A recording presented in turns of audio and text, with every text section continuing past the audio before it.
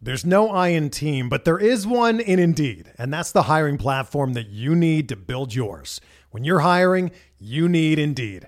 Instead of spending hours on multiple job sites searching for candidates with the right skills, Indeed's a powerful hiring platform that can help you do it all. One of the things I love about Indeed is that it makes hiring all in one place so easy because Indeed does the hard work for you. They show you the candidates whose resumes on Indeed fit your description immediately after you post so you can hire faster. Join more than 3 million businesses worldwide that use Indeed to hire great talent fast. Start hiring now with a $75 sponsored job credit to upgrade your job post at Indeed.com/Blue Wire Sports. Offer good for a limited time. Claim your $75 credit now at Indeed.com/Blue Wire Sports. That's Indeed.com/Blue Wire Sports, and support the show by saying that you heard it on this podcast. Indeed.com/Blue Wire Sports. Terms and conditions apply. Need to hire? You need Indeed. This podcast episode is brought to you by Coors Light. These days, everything is go, go, go. It's nonstop hustle all the time. Work, friends, family, expect you to be on 24/7. Well, sometimes you just need to reach for a Coors Light because it's made to chill. Coors Light is cold lagered, cold filtered, and cold packaged. It's as crisp and refreshing as the Colorado Rockies. It is literally made to chill. Coors Light is the one I choose when I need to unwind. So when you want to hit reset, reach for the beer that's made to chill. Get Coors Light in the new look delivered straight to your door with Drizzly or Instacart. Celebrate responsibly. Coors Brewing Company, Golden, Colorado. Hey everybody, we're live. It's a Forever Mighty post-game show just about, 7-8 hours later after the game, Eddie? It's a little early, but... We're ready to go. We got a lot to talk about tonight with the Ducks punching their ticket to the playoffs with a 3-1 win over the Minnesota Wild. What a game last night for the Ducks, being able to hold tight in that first period and then come out basically in the second and third period and take over the game. The Ducks getting that much-needed 2 points. We don't know who we were playing yet, but the most important thing on the night is that the Blues lost, the Ducks won. That gets them into the playoffs. Thank you, Chicago. That's the one time you'll hear me say that. Yeah. They get the win against the Blues to push them out. What a game, man. It was great to be there. The crowd was crazy, with the exception of the wooing. The game was great in the 3-1 victory. Well, I feel like it picked up, too, because they said on the broadcast right after they got news that Chicago had won, there was a little bit of a cheer in the crowd, and then I think things started picking up. The energy was a little bit higher, not just in the crowd, but on the ice, because I'm sure the players knew in the dressing room. I think it was at the end of the first period that they really found out that Chicago had won that game. So that upped the momentum right there. I mean, once you know that you can get in, they came out and they played a solid game, especially from the third period on. But it was another come-from-behind win. Not as dramatic as the last two, but they were down 1-0, came from behind and won it late. So it's some exciting hockey. No, man, it was great. The crowd really stayed into it. They got a standing ovation at the end of the game. Players come out to center ice, raise their sticks. This is the 6th straight season the Ducks are going to the postseason. So just something we've been waiting for. I mean, to take it all the way to the end like this was pretty strange just because the Ducks had won the Pacific Division season after season after season, and then you come in tonight and you're like, I don't know, man, it's going to be pretty close. It's going to be pretty close. But to get them to pull that off was amazing. Yeah. Getting into the pregame, though, we have some interesting lineup changes because of the unfortunate injuries that happened last game. Scratches tonight, Corbinian and Holzer, and then Eddie's Captain Canada, unfortunately, was not fast enough to skate last night. So he is out. Antoine Vermette also out. Troy Terry is out. Andy Welinski is in. Ryan Miller is in. So those are your two subs in for Cam Fowler and John Gibson. Gibson still out with an upper body injury, which is a little concerning. Did he go through concussion protocol that you know of? Was there a thing about him being injured, or was this just like an incident? Have you read anything or seen anything? I haven't. All I saw was I think it was an update from Eric Stevens saying that he was undergoing another round of testing. I think it was yesterday he was doing that. They were going to evaluate him further, I think, today. So hopefully we get some good news. Upper body injury, especially when you get hit in the head, it's never a good sign. I'm hoping it's not concussion because, day to day can turn to week to month, depending on how serious it becomes. So Hopefully it's not a concussion, but it kind of seems like it's trending that way just based off what we saw from the footage and how they're kind of being a little bit cryptic with their updates. Yeah, it's weird. And then the day-to-day status, I mean, that's usually how concussions go unless they know they're going to shut them down, right? So hopefully that's not the case for John Gibson. It didn't look like something that would, I mean, obviously I know hits to head are the hits to the head, and, you know, the little ones here and there add up over time, and then you get hit again and it happens. But it didn't look like anything drastic. He did get run over by a big dude, but I just felt like the head contact, I don't know. Hopefully it's not what everyone thinks it is, because that's what's floating around is that everyone thinks it's concussion.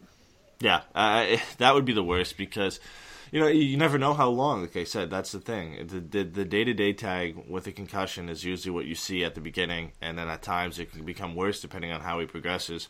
He could be back right away. You know, he could be back further down the road. It might not even be the head. I mean, we're just speculating. It could be something simple.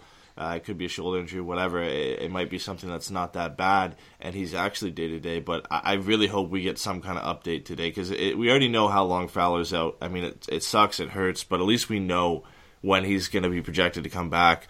With John Gibson right now, we'd assume he's probably going to be shut down for the rest of the season, and I hope we at least hear an update before the season's out on Sunday. You know, he deserves the break.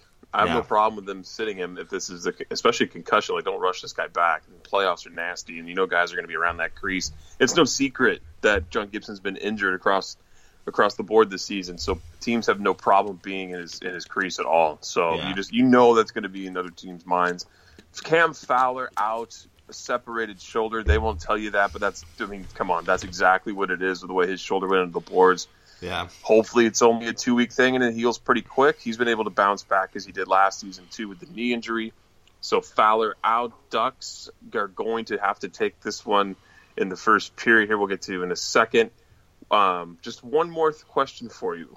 And I know it's tough for you to swallow this, but do you think RC made the right call with Welinski and Pettersson? Just your pregame thoughts. I know you know how the game went. Yeah. Just pregame, how'd you feel about that?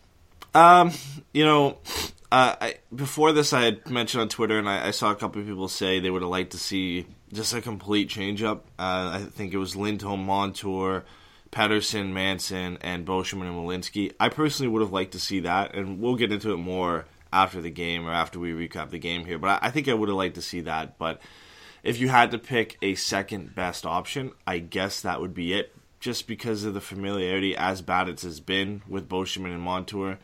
I think that's a little bit better, but it was tough. It's tough to throw two kids in there in a game that, you know, it doesn't mean as much as the last two, but it's still an important game because obviously the Ducks could have clinched in this game, and they did. But throwing those two kids together in that bottom pairing is kind of throwing them into the fire. All right, man, let's hit the intro and get the game started. Trying to get by Benning. Darnell Nurse left it in the corner, gets up center. Perry scores! Corey Perry! Lilia able to shake away from Solani. It's given away to Solani around in front. Score! Teemu Solani with the steal. Perry and the fans want one. Score! Off the floor! On the board! Paul Kariya!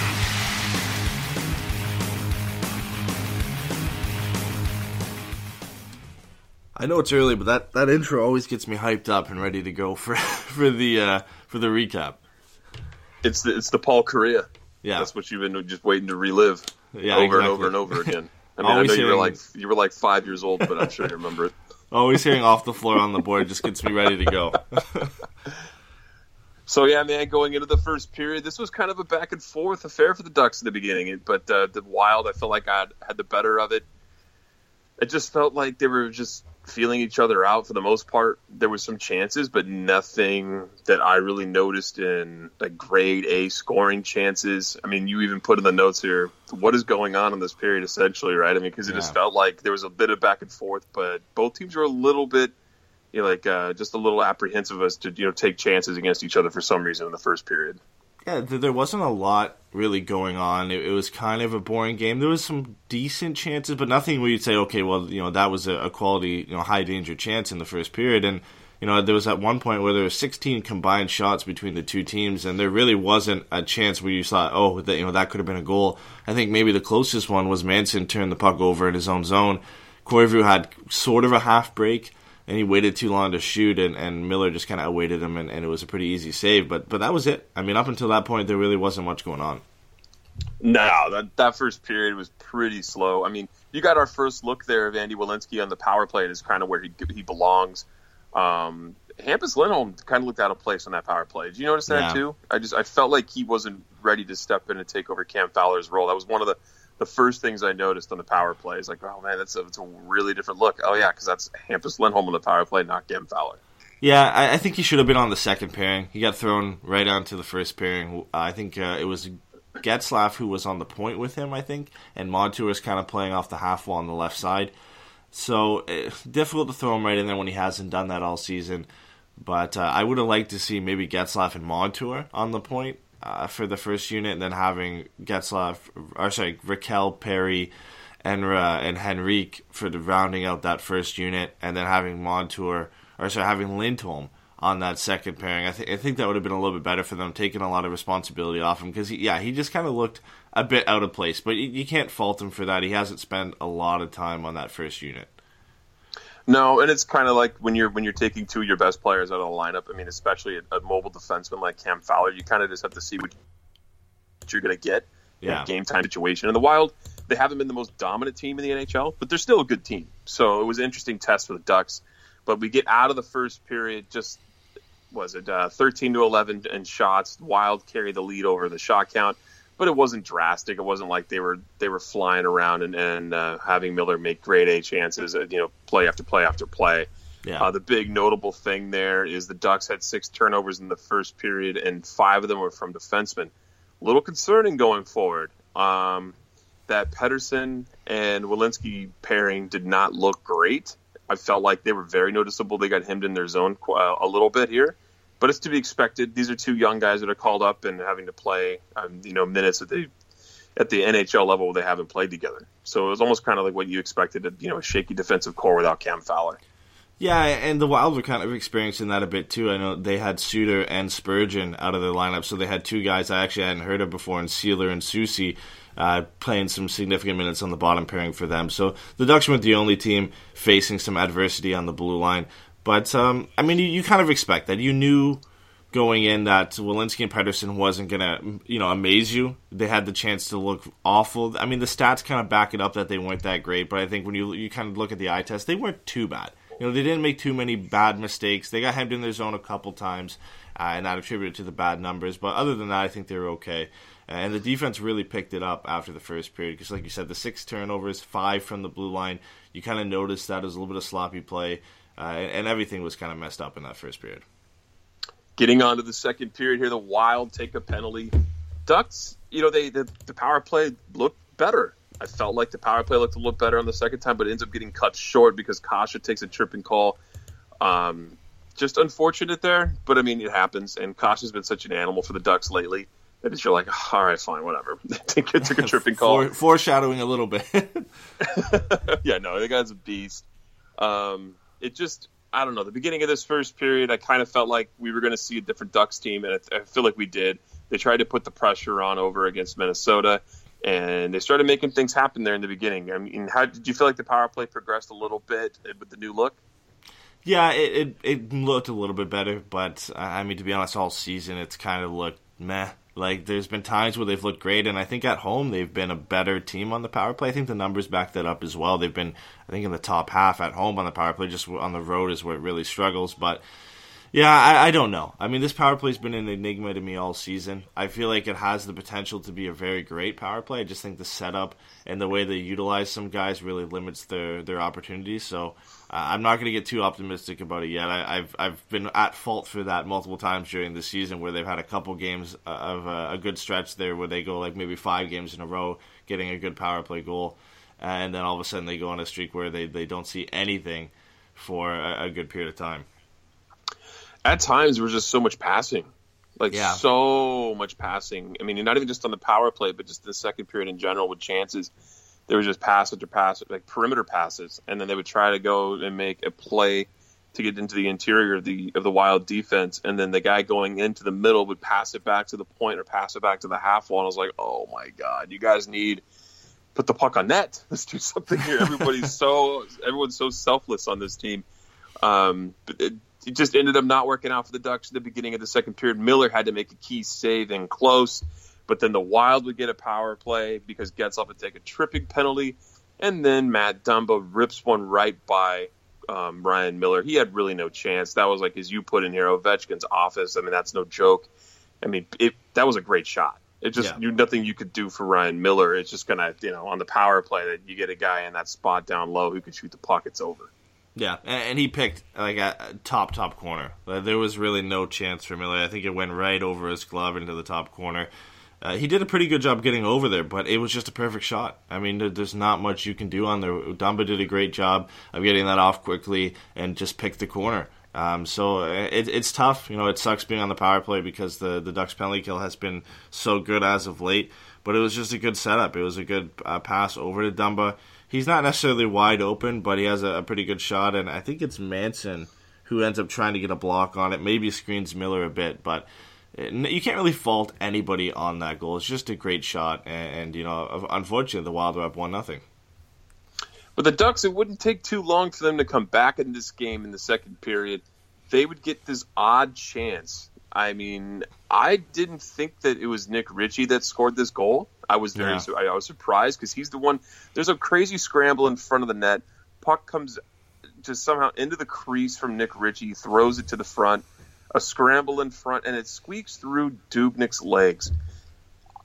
First reaction there is they weren't going to call this a goal. I really felt like they were going to call goalie interference just because of what we've seen across the board all over the NHL, and especially not last night now, but the night before between the Predators and the Florida Panthers, where they deemed that was no goal, which is actually the call I thought, the NHL finally got it right. Apparently not. There were so many people all over Twitter that were flipping out about that one.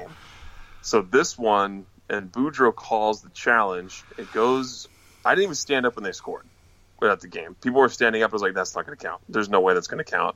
Yeah. But I guess there was no contact or not enough to cause an issue in front of the net. You were at home watching the broadcast. How did it look from there? Were you getting the same looks? I mean, did that look like that puck was going to go in? I mean, did the Ducks, you feel like get the fair chance there and make it 1-1? Yeah, it was a weird one because, like you said, it gets thrown from behind the net, and then it bounces off a couple people, and Dubnyk kind of swats at it with his glove and bats it in. I think it goes in off Nate Prosser and just squeaks through his legs. I'm not sure if Henrique ever gets a touch at it. He's in the blue paint, so that's why I was a little bit surprised too. He gives Dubnyk a bit of a cross check. It's not like a violent cross check, but he puts his stick on him. So I thought, in this day and age, with how we have no idea what goalie interference is, that's something they could easily call and say he impeded his ability to make the save. But I think with the fact that what the refs were looking at is, Henrique doesn't do anything to stop Dubnyk from making the save, and it's Dubnyk really in the end who puts it in his own net by knocking it in off Prosser. So it's a greasy one. I mean, we'll take it. It tied the game up, but it's one of those goals that you don't expect, that you're not surprised that Nick Ritchie is the one who got it, because he always gets the greasy one somehow. I mean, he was able to squeak one through Hellebuck in that game against Winnipeg where it barely crossed the line. Here, he doesn't even really have to touch the puck to throw it into the net.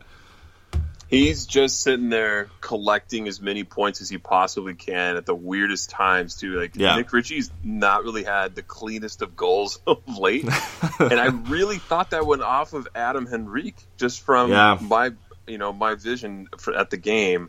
I just felt like, because he was jamming at the puck, and that's where I was concerned about it, that Henrique actually got a stick in on Dubnyk. And I think he did, but it didn't really change the way the play was, I guess, or they would have called it no goal, obviously.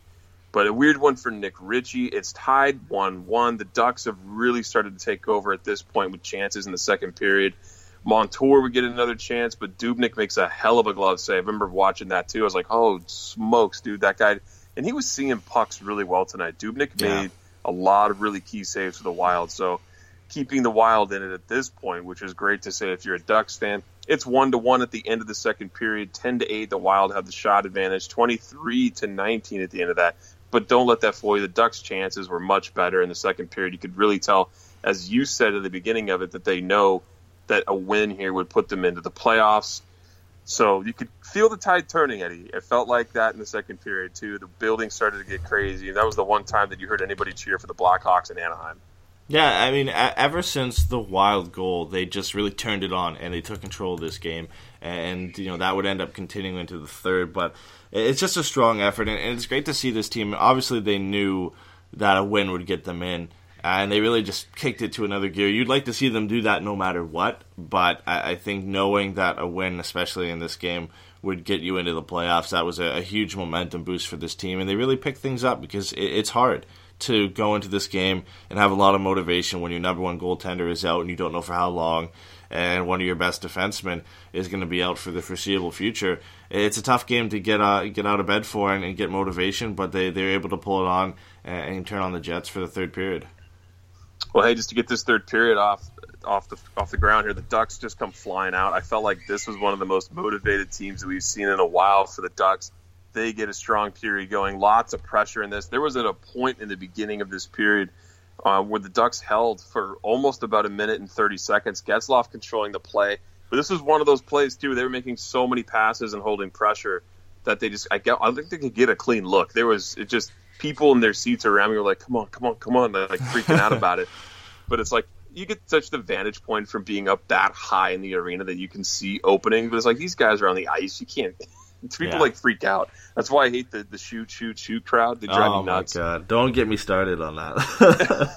That's like shoot it. That is one of the worst things that you can do at a game. That's probably the thing that bothers me the most, and it happens at every level too. It's not like it just happens at the NHL. It happened at like your like local like kids hockey or games, or it happened at the OHL games. It happens everywhere, and there's always like the two people in the crowd who, no matter what, the guy will just enter the zone and they'll be like, shoot the puck.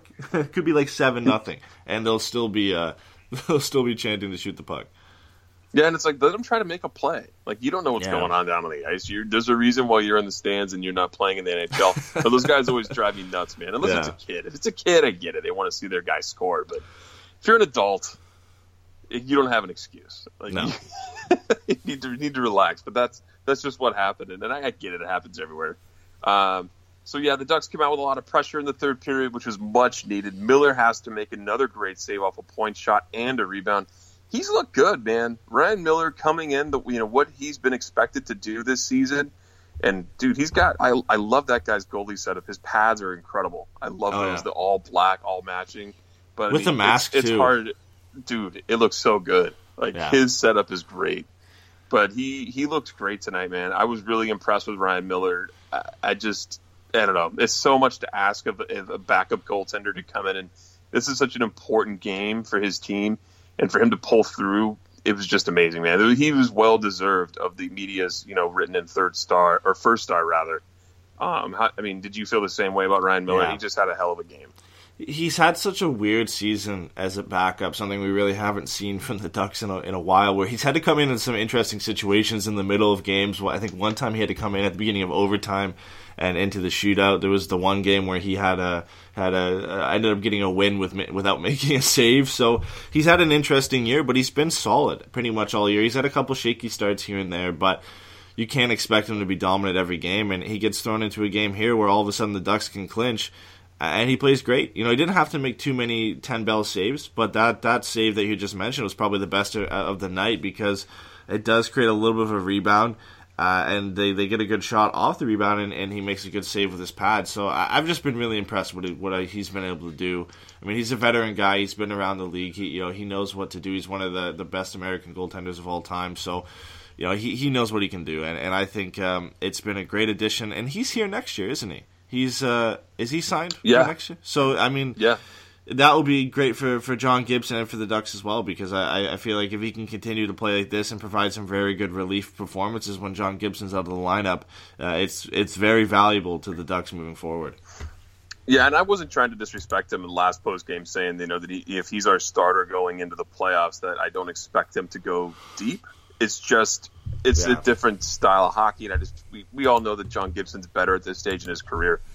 But the great things would start to happen here for the Ducks. They get a lot of zone pressure here. Ducks able to get it to the point to Josh Manson. He throws it on net. Dubnyk with the save, but he can't clear the rebound away from his crease. And who else other than Andre Kasha cashes in for a goal. Makes it 2-1. Now the crowd blows up. dude, Dubnyk was pissed after this goal, but everyone else in the building was stoked. It's 2-1 Anaheim. Yeah, I mean, it was a bad rebound that ends up giving up, and nobody really backchecks well enough to get Ondrej Kase, but he was pumped. He's always smiling, and he's always pumped when he scores, but he had talked about in the post-game interview last game that was probably the biggest goal he scored of his career. Well, I think this one might top it because this obviously clinches playoffs for the Ducks this year. What a season he's had. What a breakout season. He's got now 38 points in 64 games. 20 goals on the season for a guy who was a former 7th-round pick. I mean, the Ducks continue to find these guys late, and you look at the last 3 games and how important they've been for the Ducks. Kase had 2 assists in the game against LA. He had the OT winner against Colorado, and he had the game winner in this game. Stepping it up when the Ducks need him in important games. I mean, he's been so valuable to this team, and he's really made it so they're a 3-line threat. No, it's true, and that whole play was started because the Wild turned the puck over in their own defensive zone.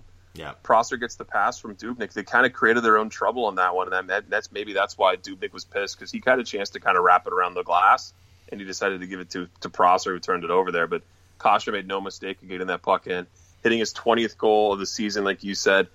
Do you think that adds a little bit of money to his contract, hitting that 20-goal mark? Right, For and sure. that's just going to be a huge point when they come to negotiations. Yeah, it has to be. I mean, you go into it, if you're at 19, you're like, I hit 19 this year, and I know it's just 1 goal difference, but, 20-goal scorer sounds a lot better than 19-goal scorer. Same with if you hit 30 instead of hitting 29, that sounds a lot better, and it looks better on your resume going into negotiations. So that's going to bump the price up a bit, but, I think he's worth it. He's been consistently good all season. He's such a great energy player for the Ducks.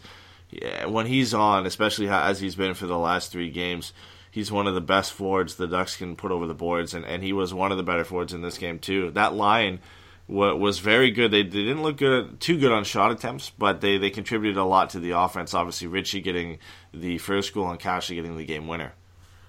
No, it was such an important piece, Kase and Henrique on this team this year, and we can get more into that at our end of season wrap up this weekend, but. Yeah, it's going to be interesting when they go into negotiations. Ondrej Kase has been a hot topic for us these past few weeks, especially people asking us questions of, what do we think about him or what's he going to get? Man, hitting that 20-goal mark, I don't know. Bob Murray's going to have to open that wallet and make some interesting decisions this offseason on how he's going to pay him and how he's going to pay Nick Ritchie. And, Nick Ritchie's was a high draft pick, and he's at the end of his entry level. So going to be an interesting offseason for the Ducks. Obviously, we'll get to that in a bit. But the Wild decided to pull Dubnyk with 2:23 to go. And then here we are, Cogliano with the empty net goal.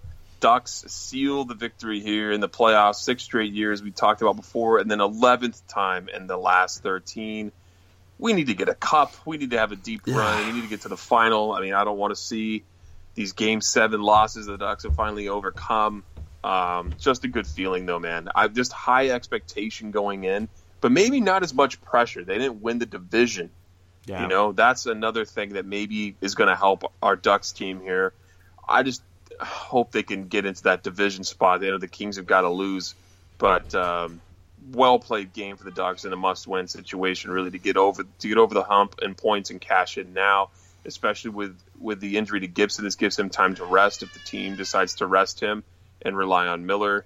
But what a game, man. Just a good game here by the Ducks. Yeah, and it's such an interesting position because they don't come in as that contender team, like you said. They don't have all that pressure of being a team that's expected to go so far, expected to go all the way, and even really expected to win their first-round matchup if they end up playing San Jose. I feel like they're going to be the underdogs going into pretty much every series that they go into. And that'll be a new look, I think a new feel for a lot of the players in that locker room. And it could benefit them. It's benefited teams in the past. I think Nashville a couple of years ago was the 8th seed, and they made it pretty far. And you've had plenty of 8 seeds in the past. Another one that comes to mind is New Jersey, when they went all the way and they played LA in the Stanley Cup Final. I think that was the last time Adam Henrique had been in the playoffs as well. So it sometimes benefits you coming in without all that pressure, especially when the Ducks have faced it for the last 5 seasons. Coming in as the Pacific Division champions, you're expected to go to at least the Western Conference Final, if not further.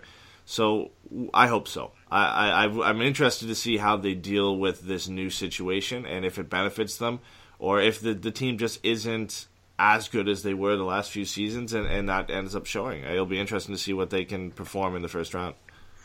Well, they have a chance to do it. Both the Kings and the Ducks have played 80 games, so that means they each have 2 left. But, I mean, honestly, this is a tight race. I mean, the Ducks could go up to second place because the San Jose Sharks lost to Dallas 2 days ago, and so they're looking at only a 1-point lead over the Ducks, and then the Kings are 1 point back behind Anaheim. They really control their own destiny here. We could see a second or third place finish, so there is a chance for home ice advantage. But it's going to be interesting just because the Kings get the second half of the back-to-back against Minnesota actually tonight, and then the Ducks play Dallas tomorrow. This is the way this always shakes up. It feels like you and I have been talking about, like all these games coming to the end, that they're going to be just huge because of their interdivision games or playoff seeding games. How do you feel about the Ducks' chances here? Do you think they can get it up into second, or is San Jose, you feel like, going to make quick work of Colorado? I don't know. You know, Colorado is at that point now where they're desperate to get in. They're only a point up on St. Louis.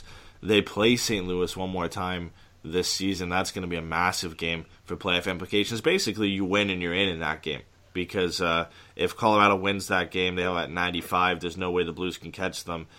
And if the Blues catch them, they move 1 point in front of Colorado. So I think they're going to play hard. I believe it's their next game as well, I think, is against San Jose. Chicago.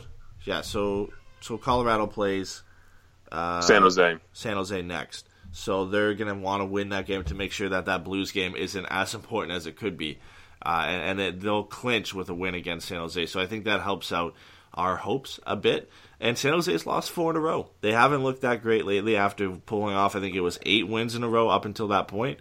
So it'll be interesting. But now all of a sudden, a first-round matchup of LA-Anaheim looks like it's plausible. It could happen because LA owns the tiebreaker over both teams. And if San Jose doesn't pick up some wins here in the last few games and the Ducks and Kings both win their games, that is all of a sudden a possibility. I mean, we've been talking about Nashville, we've been talking about Vegas, we've been talking about San Jose. I don't think once have we mentioned an LA-Anaheim first round because I don't think we thought it would be possible. No, and I think that's the most favorable matchup for Anaheim if they can make that happen. I think so. That would be huge. The Ducks have just played LA so well, and I know that there's a dynamic there where LA can be that playoff team too, where they come in and make some noise. But I really, really feel like the Ducks would just have whatever you want to call it, an edge, advantage, just a little bit better than the Kings. And I feel like that would be their best matchup. The Kings aren't as scary to me as San Jose or Vegas or especially Nashville, like a team like that. You kind of feel the same way. That would be a nasty series. Oh yeah, it'd be fun though. We haven't really seen it in a while. It would be it'd be fun, but it'd be an annoying series at the same time because you know there's always the chance the Kings could pull it a win, and then like you said, they always seem to find a way to kick it up in the playoffs and go farther than they're expected. So I think it's the best matchup, and I would like to see it based on that. But it'd be such a nasty. More like it'd just be a series that you would want to watch, but at the same time you don't, because it's always fun watching the Kings and Ducks, but you just don't want the Ducks to end up losing to the Kings in the first round because you know it's going to be held over you for the next couple seasons. Last time they played the playoffs, I know it didn't end well for Anaheim, but I mean, I wouldn't say half my friends, but a lot of my friends are Kings fans. Yeah, and the other half are Ducks fans. And we always said, if they ever play each other, we're going to hang out and watch every single game. We didn't talk. Nobody chirped anybody. Nobody was at anybody's house. And I live like a mile from 2 of my really good friends who were Kings fans. We didn't hang out or anything. I would have my buddy over to watch the game. Jason would come over and watch the Ducks game. We didn't, nobody wanted to hang out. Nobody wanted to be in the same room and let anybody else see how miserable the other person is because their team lost. Yeah. So that's how big of a deal it is, this rivalry between the Kings and Ducks. I really feel like it's the best matchup for the Ducks at this point, and they're in control of their own destiny. I was talking about that last night with a couple of people. If they went out, I mean, that's great. They solidified a division spot.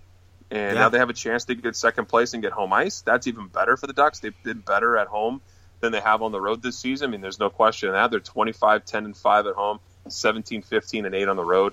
But the big thing for the Ducks right now, they're 8-1-1 in their last 10 games. They're turning it on at the right time. Yeah, They just really turned it around after that little short losing stint there.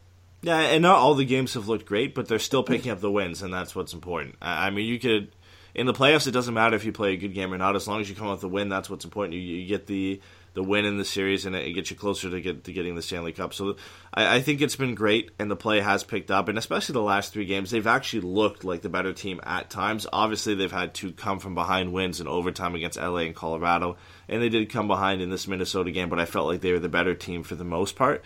So it's the perfect timing for the Ducks, and they always seem to find a way, even when they have clinched the Pacific Division title the last couple seasons, they've always found a way to kick it up and start playing better come playoff time. And we always know that once they get into the playoffs, it's a whole nother animal. This team can just all of a sudden become a contender like that just because they always seem to play better in that type of atmosphere in playoff hockey.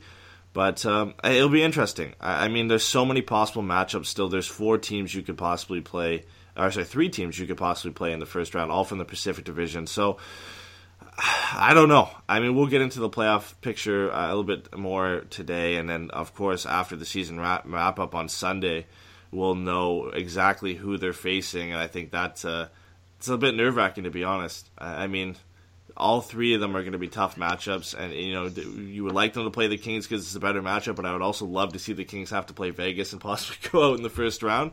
So it's nerve-wracking. Like you said, they control their own destiny, so we'll have to wait and see what happens. You want to stay on the topic of the playoffs? Yeah, I think we can.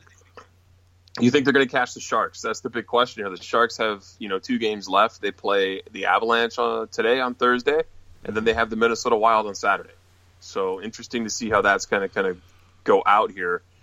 I know you said the Sharks are on a 4-game losing streak, but they're playing against 2 teams I think that are very beatable at this point. Yeah, I think though I feel like with this game tonight, because if Colorado wins, it doesn't clinch them a playoff spot, but it makes that last game against St. Louis. I think that all they would have to do is pick up a point in that game against St. Louis, and they'd be in. So it's going to mean a lot for Colorado. I think it's the most important game of the season for them. They're going to step up to another level. If it's even possible for Nathan MacKinnon to get to another level, he'll find it in tonight's game against San Jose. So I think they can. But the last 2 games aren't a joke. I mean, you're playing Dallas, who just upset the Sharks the other night 4-2, and really put a dent in their hopes of getting that second spot in the Pacific Division. And then you play the Coyotes, who they always play the Ducks tough, and they've looked better lately. They've won 3 of their last 4 games. And listen to the 3 teams they beat. They beat Tampa Bay 4-1. They beat Vegas 3-2. And they beat St. Louis 6-0. And sorry, they also beat Calgary 4-1 as well. So they've been playing some great hockey. They're a team that loves to play spoiler. Obviously, it's not going to spoil the Ducks' chances of making the playoffs, but that's a back-to-back game. And it's going to be a tough one to go into Arizona and expect to get a win. No, it's true. They always play them tough. I know they haven't been the team that everyone's expected. I actually picked them to be much, much better last year and this year. And they just haven't found their game until of late. It's tough when you can't get a save in the beginning of the season. But Antti Ranta's really turned it around. And the other part of this for Anaheim, too, is the Kings get a benefit down here, and it's just the way it works out down the stretch. They played Colorado after the Ducks played Colorado. They're playing Minnesota tonight, so they get Minnesota on the second half of back-to-back. And then after the Ducks play Dallas on Friday, the Kings get Dallas for their last game of the season on Saturday. Yeah. So I don't want to say that there's any sort of conspiracy going on, because obviously the league, the schedulers had no idea how this playoff picture was going to look down the stretch, but favorable matchups coming down for the Kings. So we can't count the Kings out as much as we say that they're the team that we want to have them play. They have a really good chance of racking up some points. I feel like the Kings are in a position to do that too. They're going to control their own destiny here as well a little bit, because even though they're only behind 1 point by Anaheim, they're getting the second half of the back-to-backs, which is huge. I feel like it's a huge thing for the Kings. Yeah, and they've got the tiebreaker in their row, so they're in a good position that even if they end up tying Anaheim or San Jose, they end up moving up into that second spot no matter what. So they're sitting pretty right now, but they still have to win those games, and they're going to be easier because they're on the second of back-to-backs. But like you had already said, I mean, the Ducks control their destiny. If they win those 2 games, it doesn't matter what LA does, because they're going to be in a better position than the Kings. So we can hope that the Kings lose. We can focus on those games and talk about how maybe it's a conspiracy, like you said, that they get those easy games on the second half of back-to-backs to finish up the season. But it means nothing if the Ducks can win their next two games and then they either clinch that second spot or at least clinch a third spot and force the Kings to play Vegas in the first round. Yeah, let's hope so. I mean, I really hope they play the Kings, but if not, I would love to see them play Vegas in the first round. Yeah. A lot of people are talking about they're not afraid of Vegas all of a sudden, though. And he's like, I wouldn't mind playing Vegas. A lot of Kings fans have no trouble playing Vegas. I'm like, you better be careful what you ask for there, because that place is going to be the way it was at the beginning of the season. It's going to be, the building is going to explode with how much craziness is going to be in the stands there. It's just going to be, for lack of a better word, electric. I hate when people say that, but that's what it's going to be. It's going to be such a buzz in that crowd. Yeah, I mean, that's not where you want to start. And if you start there, you better get the first goal to suck the wind out of that building, or you're in trouble. It's the typical narrative come playoff time for teams that surprise. It's game 83 is different, is a whole other animal than game it's 1-82, and I kind of hate that a bit. I get it, playoff hockey is different, but it's not like all of a sudden this team is going to go from a 109-point team to the team that we expected at the beginning of the season. I mean, that's just not going to happen. They're almost going to maybe step up to another level in the playoffs because it means so much, and this crowd is going to get behind them. I mean, they've been behind them all season, but I can only imagine. I'm going to tune in as long as that game isn't on during a Ducks game and watch the crowd for their first ever playoff game. It's going to be insane. I mean, the one that always comes back to mind for me is Winnipeg when the Ducks played them and the way their fans turned up and had the whiteout. That's one of the best playoff atmospheres I've seen in a long time. I think this could top it. I mean, these fans have just been insane all season. Nobody expected this. They've clinched the division. They're going to get a favorable matchup in the first round, and it's going to be exciting. And I wouldn't want to play them. I mean, right now, if I had to pick a team that I don't want the Ducks to play out of the three, it has to be Vegas. I mean, you can say what you want about them never being in the playoffs or whatnot, and a lot of these guys don't have a ton of playoff experience, but you've got arguably the most important guy in position-wise with a ton of playoff experience in Marc-Andre Fleury. I feel like that's all the playoff experience you need on this team, and the other guys are going to find a way to win games. That's a scary matchup, man. Yeah. It's a scary matchup. I would rather take San Jose, like we've been talking about for weeks, or LA. Obviously, LA we haven't brought up is because it wasn't a possibility, but now it is. So let's hope we get that one. Plus the bloodbath. I mean, as scary as that sounds, going into the playoffs and having to face that war, which is what it would be between LA and Anaheim, that's the fun one to pick. It's something that everybody across the league, I'm sure, would be excited for. That's the true rivalry that's going to kick in for the playoffs. I know the playoffs kind of get nasty for almost anybody, any matchup, but that would be a hell of a matchup. Let's touch back a little bit on this game and talk about, I mean, this still has playoff implications, but Andy Welinski and Marcus Pettersson were the pairing tonight. Is that the answer the Ducks needed? I felt like they didn't have a great game, especially in the underlying numbers. There were times in this game when we saw them when they got pinned in their own zone quite a bit. I didn't see any glaring turnovers, but I felt like the shot attempts against them as a pair, I mean, I know it's their first time together in the NHL. It was just a little shaky. Is this something that you would want to roll with going into the playoffs, or would you want to shake this pairing up? Yeah, that's such a tough question because I don't feel like it's the answer, of course. It would be great to have Fowler in the lineup, but it's like, what else do you do at this point? Because Randy Carlo likes to go with the familiarity, and he had Lindholm and Manson together, and Boschman and Montour had been together for a majority of the season before he ended up getting paired with Cam Fowler. So it's tough because after that, the only options you have are Pettersson with Welinski, Pettersson with Holzer, Welinski with Holzer, some kind of mix of those three guys in and out of the lineup. So I feel like this is the answer they're going to go with. My ideal pairings would be a complete mix-up of the three lines and having, at least one guy on each of the pairings who can make a difference. So you're talking like Boschman being paired with, obviously, Josh Manson or Hampus Lindholm, right? You wouldn't put a kid with them. I don't know. I feel like we've talked about this before. I think way back when Pettersson first got called up, we had referenced the Chicago Blackhawks in the playoffs. Back, I think it was in their first cup when they had Roosevelt and Timonen playing about 8 minutes a night, and they really relied on Keith, Seabrook, Oduya, and Yarmulson. I think if the Ducks went in with a Lindholm, Montour, Pettersson, Manson top four, and then you had Beauchemin and Welinski, I don't think Beauchemin and Welinski is going to be much worse than Pettersson and Welinski. I think it has the potential to be worse, but I don't think it's going to be so much worse that it's really going to hamper them. And then you've really bolstered that top four or the top two pairings, and it makes them that much better. I feel like, in my opinion, those would be the ideal ones. Obviously, it does create kind of a crater on that third pairing, but we've seen that a lot this year. I don't think Welinski and Beauchemin are going to wow anybody, but those would be my ideal ones, at least going into the playoffs.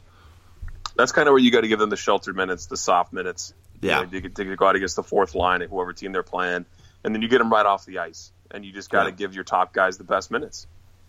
Yeah, exactly. Yeah. I mean, we had give that third pairing 15 minutes a night. Yeah, and we had a question that I guess we can answer now because it does go with this. Turnaround 08 on Reddit said, what are your thoughts on the Welinski-Pettersson pairing? We're kind of touching on that now. And then he said, how do you feel they would fare in the playoffs, particularly on the road where we don't control matchups? I feel like that's where it becomes an issue. Like you said, you can shelter them when you're at home, and if they get home ice advantage, obviously it's a big thing. You can take their minutes away from the other team's top players. But if you're, say, playing San Jose, and San Jose has home ice advantage for at least 4 games of that series, you're going to have San Jose making sure they get Pavelski and Evander Kane out there against that bottom pairing. Especially in the offensive zone starts. That's when you're going to see the Ducks maybe worry a little bit. They don't get last change. And then you got Pettersson, or you got Welinski and Beauchemin out there, or like you said, whatever the mix of that third pair is. And you could get caught. That's a chance. That's what happens. But that's the game you have to play. You got to play the game within the game, and that's what San Jose would be doing, right? So you would hope that you could get the zone clear and get your other pair out there to match up. But it's going to happen. It happens to every team, every year. You're going to have those chances that are against you. You just have to hope that team, or that pairing, rather, is going to be able to hold up for that zone time. It's not really going to matter other than that. I feel like that's where we're going to see the issue, because you can make a change on the fly. It's going to be the zone starts. You're going to be in the defensive zone, especially if that pairing ices the puck. Good Lord, then you're going to have to worry a little bit if the other team puts out a well-rested top unit against your defense core that's out there, and you're hoping they only play 6 minutes. That's the only part where I feel a little nervous about it in the playoffs, especially if the Ducks don't have home ice. That's where that maybe comes into a factor, right? Yeah, I think so. And it's tough to break up the Lindholm-Manson pairing, but I feel like Montour had a great game last night, and a lot of the reason of that as well is because Beauchemin also had a very strong game. He kind of complimented Montour by playing solid defense and making sure he was covering from. There was about 3 or 4 times that I counted where Beauchemin was in good position to cover for Montour when he was pinching, and that's something Montour really benefits from. And Cam Fowler does a good job of doing that, or getting back to prevent anything from happening if Montour was to get caught pinching.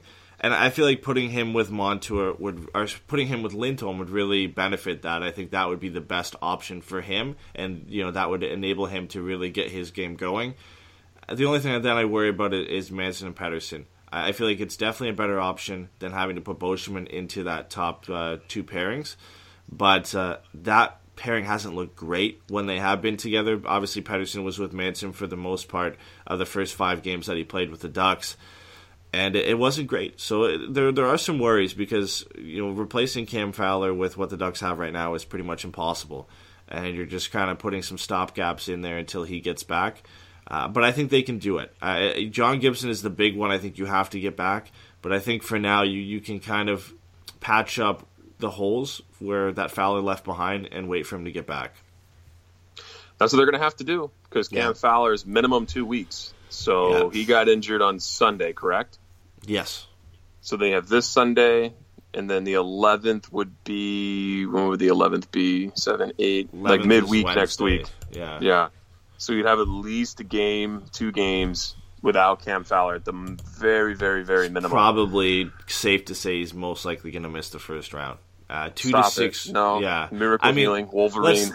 Let's think about this right now. 2 to 6 weeks is such a weird time frame. We rarely ever hear it. I feel like the only reason they're saying 2 to 6 weeks is because it's playoff time. I feel like if this is middle of the season, it's probably 4 to 6 weeks. No, it's true. Didn't they give a weird prognosis when he injured his knee? last season. I think so. When he got hit by Giordano, they said the same thing. It was like a weird 2 to 6 week injury for the same reason. I bet it makes sense. Yeah, because announcing the 2 to 6 weeks doesn't mean he has to come back within 2 to 6 weeks, or he can't come back into 2 weeks. I just think it eases people's minds a bit. You don't get flamed too much on Twitter for saying he could be back in 2 weeks, but it could be 6 instead of saying 4 to 6 weeks, and then you're like, oh, he's going to be out for a month. I mean, there's still the possibility he does miss 4 or 6 weeks. I just think the timing of it, because it's the playoffs, they just kind of put that out there to hope that he gets back earlier rather than later. Makes sense. Hey, man, let's hit up our chat. Let's talk to Drew McCool, who decided to wake up early with us and tune in, which is much appreciated. He asked in the chat, he says, so now that we're in, do we even play Gibby if he's healthy until game 1? I don't see any point. I'd even let Miller go back-to-back this weekend if he wants to. We just got done talking about playoffs and how the Ducks control their own destiny, but we saw a hell of a game out of Ryan Miller tonight. Do you kind of feel the same way? Do you feel like it's worth just holding Gibby out until game 1 and letting Miller ride the rest of the games?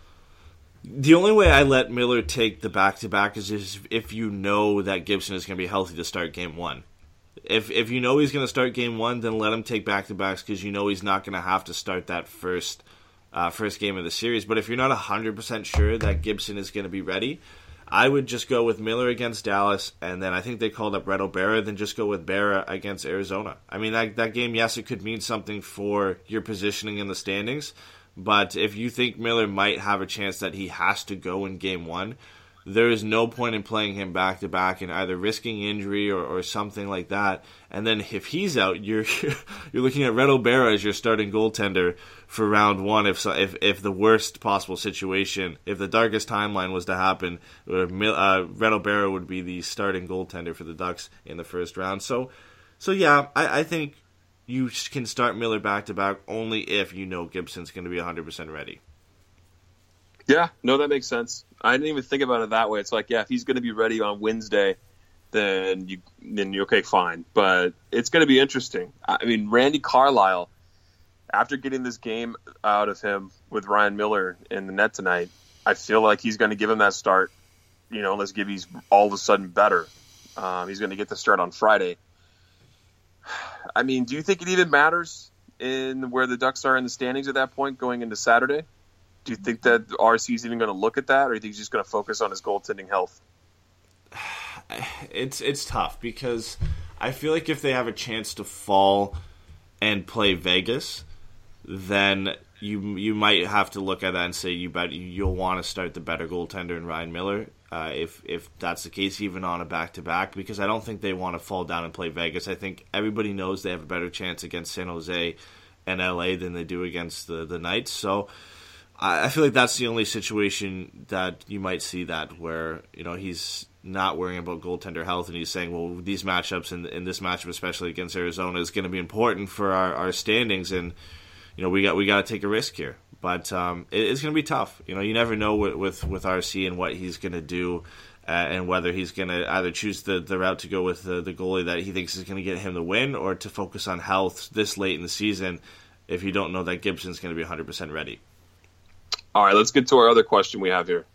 Yeah, so we had Chase on Twitter last night. He said, if the Ducks make a move in the offseason to get that first line left wing, does that mean Perry is designated to the third line? Yes. For me, that's yes. If you're going to go out and make a move and get a guy, fill in a spot, and he's a first-line guy, you got to bump him off. Sorry. I mean, that's what we've been itching for forever, is to get that first-line winger. So if that happens, you got to bump Perry to the third line. Raquel doesn't deserve anything less than first line right now. And obviously Getzlaf is, the heart of the offense, and he's going to keep staying up on that top line. There's no way you're going to move the captain off there. No, and I think, we've talked about multiple times that the top 9 is kind of solidified next year, and the only guy who could really maybe move off is Nick Ritchie. You could probably see him get pushed down to the fourth line.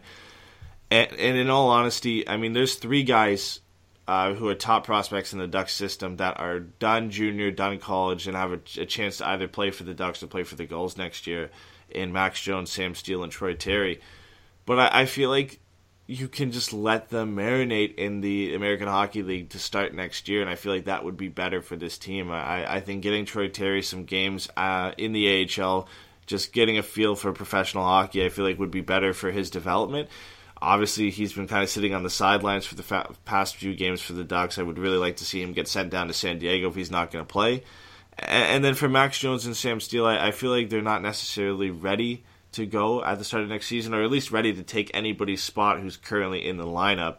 So if they were to go out and get, say, a Patch ready, then yeah, I think, putting Perry with Henrique and Kasha could work, and we saw it at brief times this year where it's looked pretty good. That Kessler line is probably going to stay together. And then you would have Getzlaf and Raquel and either Patch ready or whoever they decide to bring in. I think that would be one of the better top nines in the National Hockey League. Yeah, what do you think the reasoning is behind Troy Terry not playing any games and being held away from the AHL? I'm not sure, honestly. Maybe just to get the experience and kind of get the idea of what a day in the National Hockey League is like. It's kind of a corny thing to do that and just kind of sit him. I mean, he was in warm-ups. Did he sit on the bench the whole time, or did he end up going to the press box? I'm not really sure, because he was in full gear. There was a picture of him talking to Jordan Greenway, who he was a teammate with, I think, out at the World Juniors. During warm-ups, Greenway obviously played the entire game for Minnesota, and Troy Terry either sat on the bench or was in the press box. So it's weird. I don't know, maybe just to get the experience, but I feel like it'd be better served to him playing with the Gulls right now, at least playing some hockey. But maybe they decide to bring him back now that they've clinched. I feel like that's probably a likely option. Get him a couple more games before the season's over. It's not like you're going. We were talking about Miller and Barron deciding who to play there. Well, I think that has more bearing on the Ducks' success than throwing in Troy Terry over a guy like JT Brown or Jason Chimera, and maybe bumping Richie down to the fourth line. So it'll be really, really interesting to see what they do for this next game. If he sits out for the next one, I'll have no idea what they're thinking. Right now, you can chalk it up to these were three very important games for the Ducks in the standings, and maybe they didn't want to throw a kid into the fire. But if he doesn't play against Dallas, I mean, that honestly makes no sense. It makes no sense to sit him in general, but to sit him against a team where you've already clinched the playoff spot and now points are just moving you around in the standings, it would be weird. Do you feel like Troy Terry's good enough to replace Captain Canada? Or do you feel like, I mean, you didn't mention him. I know he was scratched tonight. So is Troy Terry not worthy enough to take his spot? Is it because he's American that Randy Carlyle's holding him from the lineup? I'm just curious. I just wanted a Canadian take on this. I definitely think Troy Terry is better than Chris Kelly. As much as I obviously love Captain Canada and his contributions to Team Canada at the Olympics, I think Troy Terry is definitely should be in the lineup over Chris Kelly, and arguably should be in the lineup over Jason Chimera and maybe even JT Brown, who I love to see Brown back in the lineup. Because I think he was undeservedly out of the lineup for Chris Kelly for a long period of time. But I think Troy Terry adds more, and I would just want to see more of what he can do. I mean, we saw such a small sample size, and I think it was just over 12 minutes he played in the game against Vancouver, and he looked pretty good. And it's just kind of unfortunate that we haven't seen more of him. Because I get it. I mean, the Ducks had 3 extremely important games where they ended up playing LA, picking up huge points. They played Colorado, picked up points on them, and then they get clinched last night. But the real question is if he's going to be in this game against Dallas or not. Yeah, it'll be interesting. It's just going to be if JT Brown plays or not, apparently. Yeah, and there's a thing, too, where people were saying that, I mean, it's still out there that he had some sort of injury. I mean, if you look at, right now, it just says undisclosed injury day to day.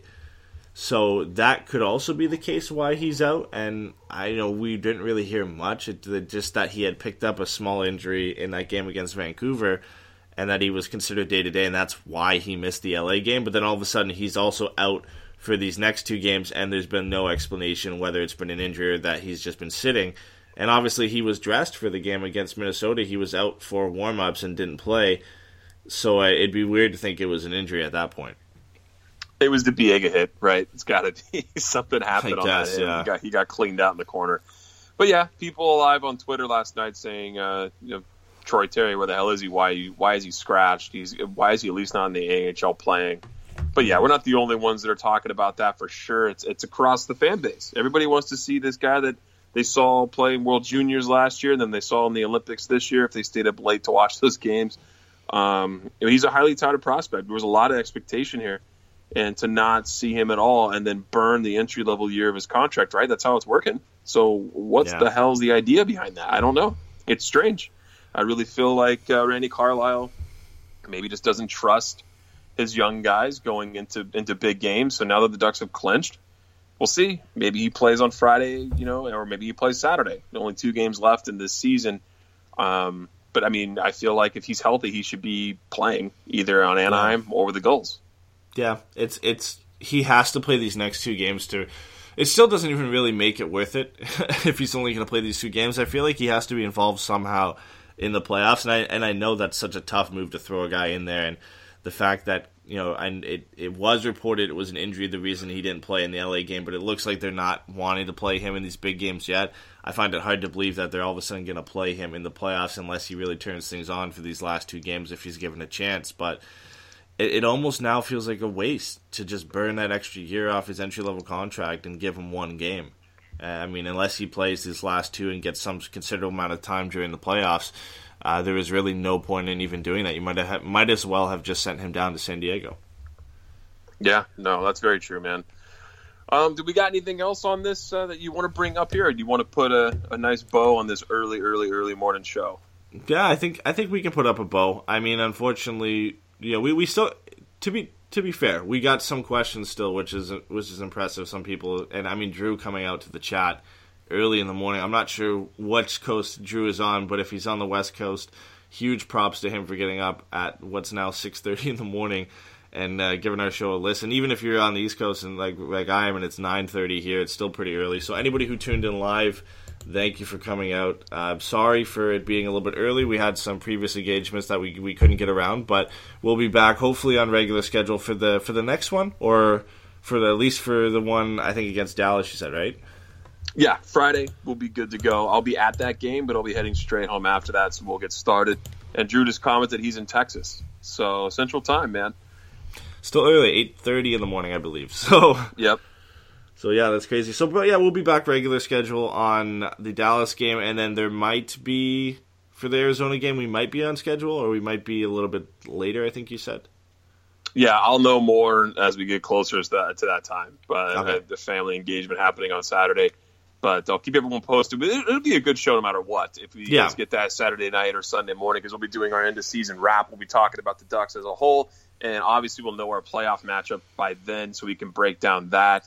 That'll be a great listen, whether you pick that up Saturday night or Sunday morning. But to everyone who's tuning into this show, I apologize for not being available for last night's post game. But if you guys are tuning in and downloading it now, we love you guys for that. Drew, thanks for popping in on the chat. And I'm just going to wrap the way I always do. If you guys are listening and you haven't already given us a 5-star rating over on iTunes, we would love you guys for that. Go in there and look us up, click a 5-star, give us a review that's even better. Hit subscribe. We love you guys. Thank you so much.